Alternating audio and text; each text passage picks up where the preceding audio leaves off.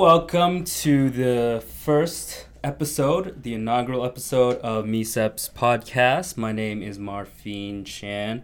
I am the Digital and Campaign Communications Coordinator. I totally mixed that up. But on the phone with me is our analyst, James Mile.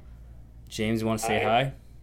Hi. Do you want to explain a little bit about what you do and what you focus on here? Yeah, sure.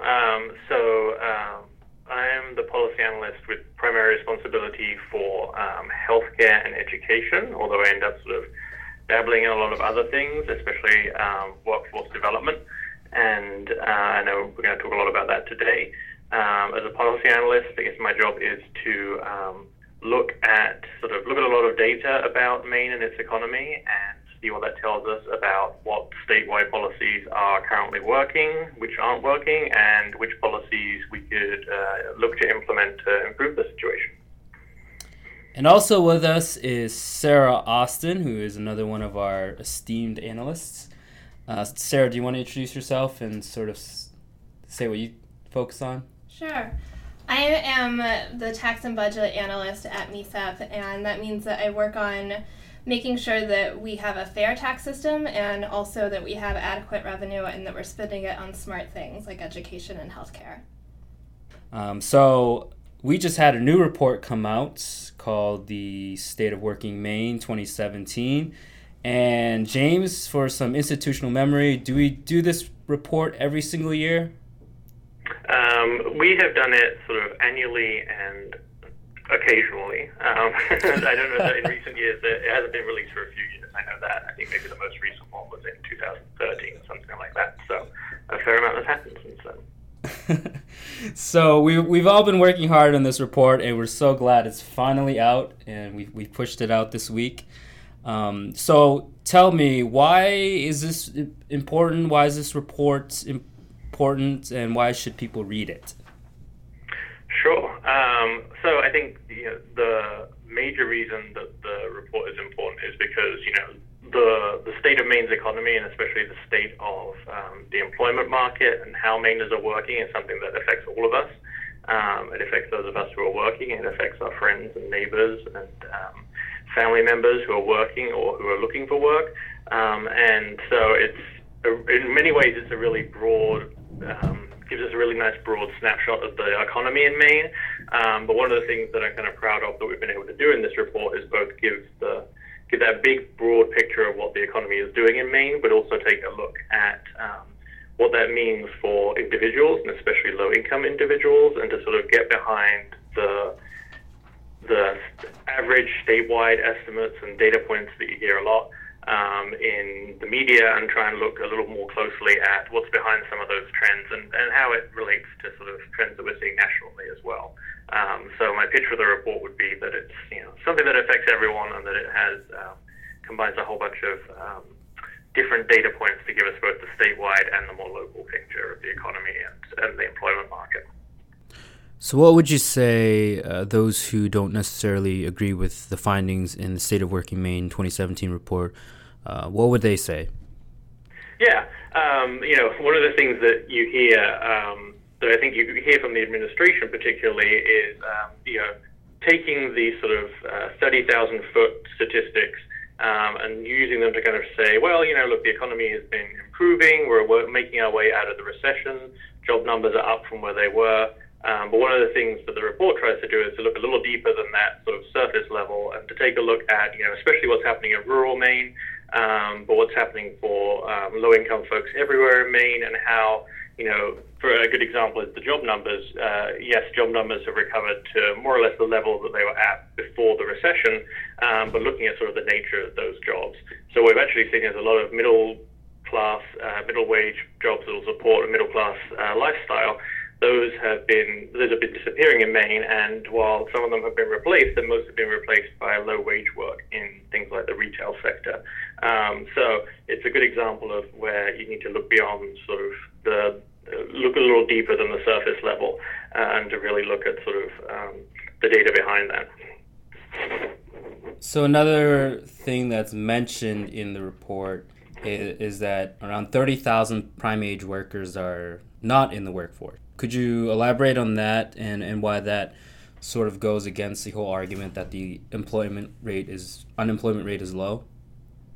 Yeah, sure. So again, one of the statistics that sort of one of my always hits a nerve for me is this the talk that we have and that we see about sort of what economists would call the headline unemployment rate, which is the basic count that the Department of Labor does. And it's true that headline unemployment rate has been very low in recent months in Maine.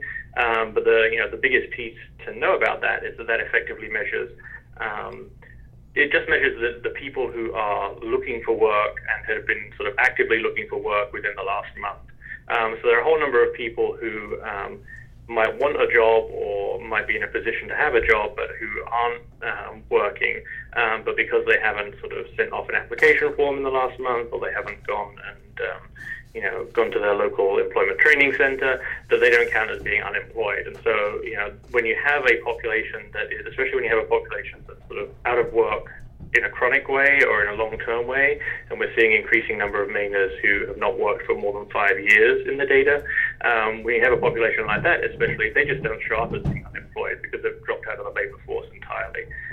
So one of the statistics that is in the State of Working Maine report that's very striking is that we've seen what economists will call the participation rate of Mainers who are of prime working age, between the ages of 25 and 54.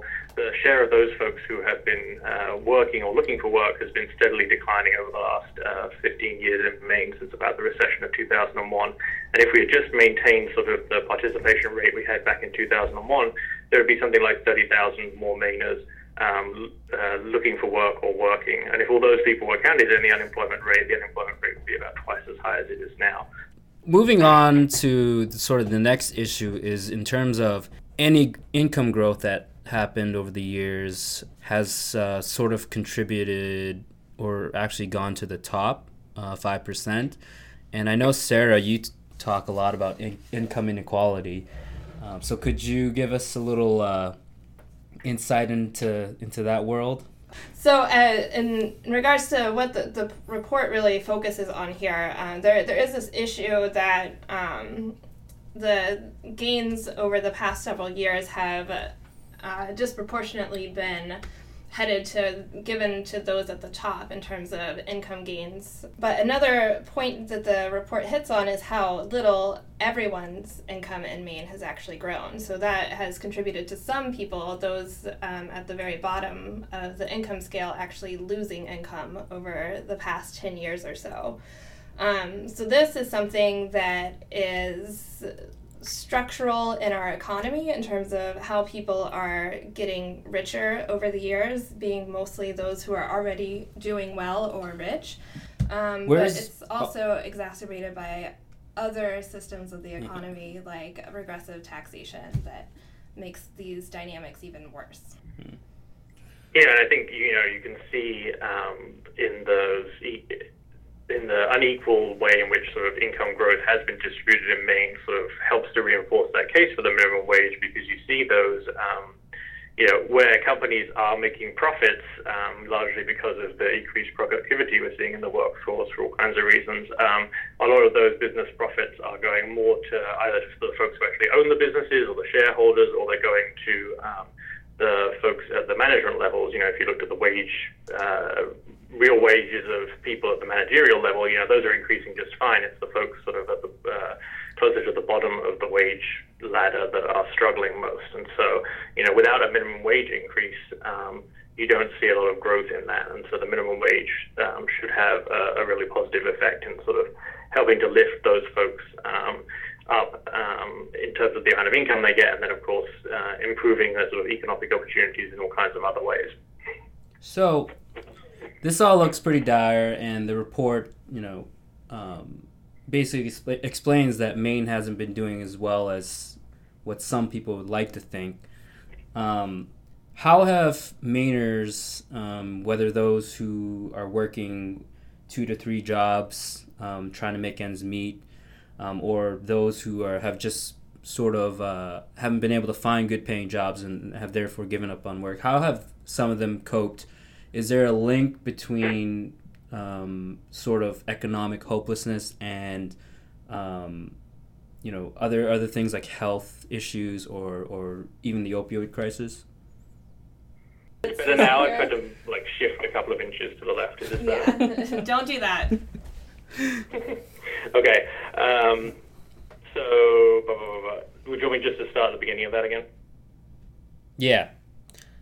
Okay. How has it contributed to, or how does sort of health coverage and the opioid crisis play into the economy? Yeah, so one of the things that I think is really good about this report is the way that it ties together the structural problems in the economy and the way those have increased in Maine, that mean that the economy isn't working for everybody the way that it should be, and the effect that has on people sort of dropping out of the workforce altogether. And then finally tying that to this public health piece, which we're seeing kind of, as you mentioned, with the opioid epidemic, we're seeing this becoming sort of increasingly visible in Maine and increasingly a concern for policymakers as well. And one of the things that we show is that there's statistics that show that if you're a low-income person, you're twice as likely to be using or being a substance abuser or be misusing a prescription drug, which includes those opioid medications. You're twice as likely to be doing that if you're unemployed or out of the labor force completely. And so there's a pretty clear link there. I mean, the causation, the direction of causation, whether it's because people lose their job and then they turn to substance misuse, or whether they lose their jobs because they're addicted to illicit substances, it's a little unclear sort of which direction those goes, but we certainly know that it's a very cyclical process. So, it traps these people as part of this cycle as well, because if you're out of work and you're a substance user, you're less likely to get hired again for all kinds of reasons. A lot of employers are, using blanket drug tests to weed out applicants and aren't willing to put in some of the work that might be required to help some of these people rehabilitate. But you're also less likely to have health insurance in this economy as well. So you lose your job and you lose your health insurance, which also makes it much more difficult for you to address a drug problem you might have, and harder to get clean if you want to. So there are all these, and then of course actually makes a lot of people more likely to fall into that position as well, because they don't have a primary care provider and they lose a lot of their support network. So substance abuse is definitely a part of it and is contributing, I think, a significant amount to the decline in the folks who are in the labor force. But there are also a whole bunch of other health effects related to poverty that we outline as well. People in poverty are about twice as likely to have a mental health concern. They're also, 2 to 3 times more likely to suffer from a whole range of chronic conditions, whether that's folks who have high cholesterol, folks who are likely to have high blood pressure, folks who have diabetes. So there's all these chronic long-term conditions that will stay with them. Many of them will stay with them for the rest of their lives. And we know that not having health insurance makes it much less likely that they can get those treated. So you're making a case to expand Medicaid, it sounds like. How did you guess? Yes. I am.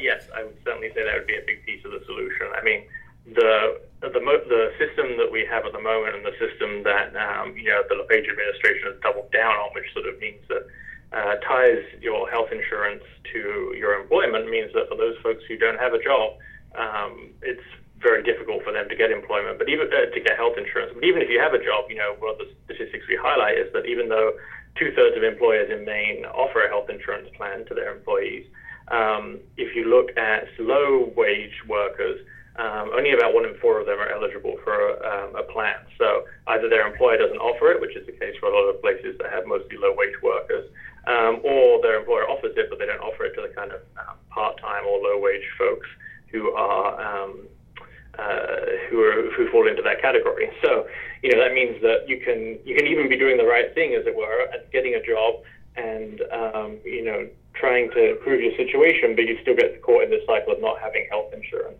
and healthcare being sort of effectively out of reach as a result. So Medicaid, one of the good arguments for Medicaid expansion is that it will help a lot of these folks get on their feet and sort of break this cycle of being too sick to work, but then not able to get help because they don't have employer-based healthcare. So the report, I believe, tries to end on a lighter note in terms of things that we can do or can change. Sarah, can you sort of give them a brief summary of what we can change, what we can do to sort of move Maine forward? Sure. There are lots of things that we can be doing to make sure that we're making smart investments in communities that actually help lift up families. One of which is absolutely MaineCare expansion that will be on the ballot this November.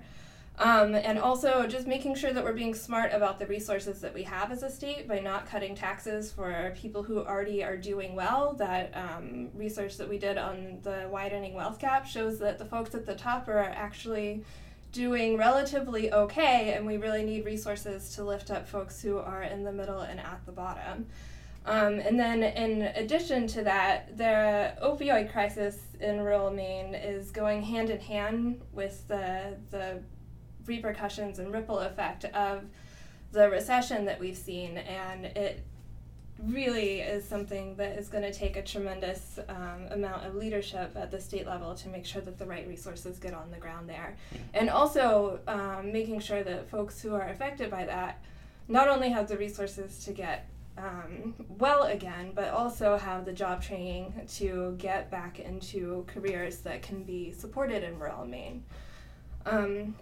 So I would say that, and then in addition to making sure that we're also putting the smartest investments into education and infrastructure, things that economies need no matter what. There's nothing sexy about them, but they are incredibly, incredibly important to make sure that we're also keeping up with those in addition to these other things that are badly needed. So I think that's a wrap.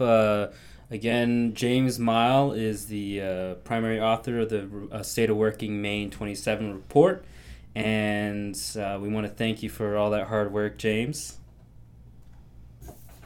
No problem. Thank you guys for talking about it and helping with all the, it's not definitely not a single person project, but I think everyone in the team really pitched in. So you can find that report at www.mesep.org/SOWM2017. Again, that's www.mesep.org/SOWM2017.